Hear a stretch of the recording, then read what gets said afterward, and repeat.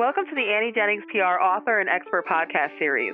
My name is Stacey Amaral Kaufman. I'm the radio director for Annie's Big City #1 national radio campaign that includes a performance guarantee and unlimited media training. Annie Jennings also offers her famous performance publicity program with no monthly retainers for influential online media outlets and television across the country. And today we're talking with Ed Crow, who works with executives and business owners who are struggling with people problems, such as adapting to changing business conditions and customer, investor, or community expectations.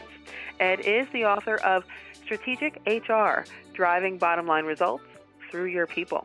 Welcome, Ed. Hey, it's good to be here. Thank you for having me. Well, it's great to have you. Why don't we start off by talking a little bit about the services that you provide? Oh, sure. Thanks for asking. So as you mentioned in my intro, thank you. When I work with business owners and executives, I find that what they're finding is their HR functions are not delivering on strategies that help them grow and prosper. And so they bring me in to kind of light a fire in the HR function. And I do that by helping the HR function to develop its own strategic plan for how it can mesh into the business the way all the other departments mesh into the business and drive business results. And so, depending on the nature of the organization, where they're at in their life cycle, the results can take a few different forms. Could be things like needing succession planning and leadership development. Could be revamped compensation and incentive management system. So I never go in with a cookie cutter approach, other than we take a look at HR and we figure out where its deficiencies are in supporting the business. So, Ed, speaking of your approach, what would you say your philosophy is of doing business? What makes you different? How do you stand out from the crowd? Sure.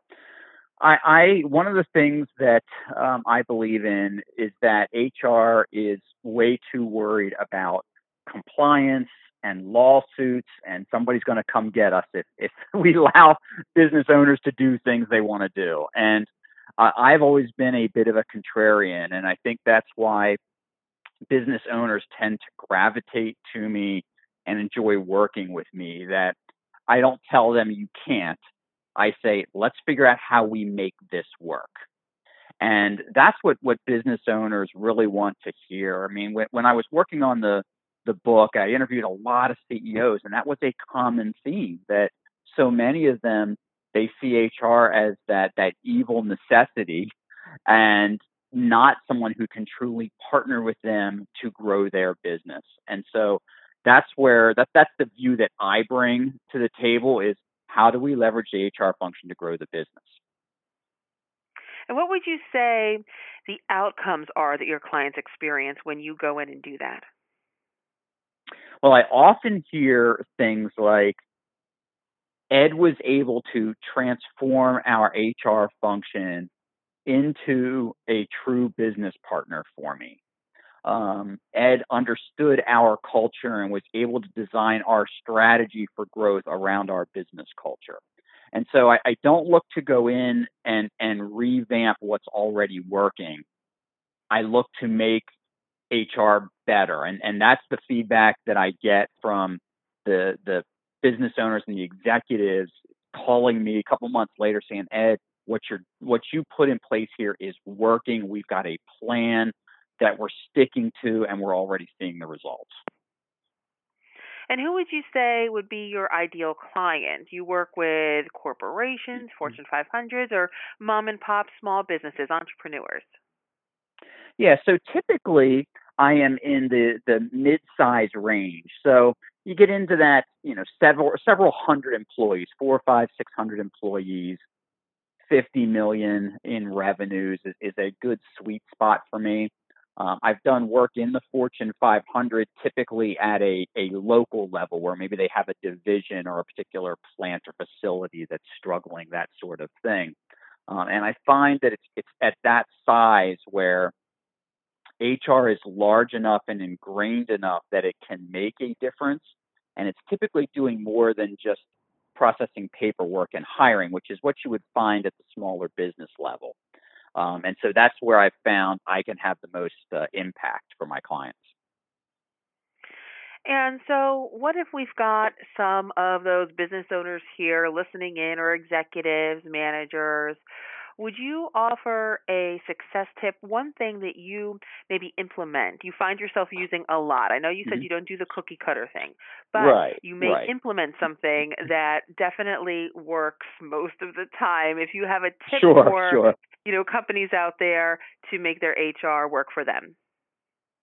Yeah, an interesting question. So I think that if I had to boil it down to one thing that I even tell business owners that I just meet at speaking engagements or whatever, I tell them they have to expect more out of their HR function. And so if their HR function is not delivering for them, if they're hearing no a lot, or they're not getting the information they need in order to make critical business decisions, then those are signs that something's wrong. And those are all the things that I take care of when I go in. For example, I worked with an organization a few months back that the HR function, as the CEO put it, they're actively keeping me from growing this organization. And so after getting in and working with the executive team and the HR function, one of the pieces that came out of it was coaching the HR director on how she needed to communicate with the C-suite. What were the things they needed to hear, and how did she need to sell what HR was doing for them? And so that came down to communication. Oftentimes, HR does not know how to communicate effectively in language that the C-suite wants to hear. All right, Ed. Well, thank you so much for sharing your insights and wisdom and advice with us today on our podcast. And everyone out there can learn much more about Ed Crow online on his website, edcrow.com, and that's Crow with a K, edcrow.com, where you can also find his book, Strategic HR, Driving Bottom Line Results Through Your People. You can connect with Ed via email, ed@edcrow.com, on Twitter at EdCrowHR, and you can also find him on YouTube and LinkedIn. So Ed Crow, thank you. Thank you again for having me. And thank you all for listening to this podcast brought to you by AnnieJenningsPR.com. Till next time.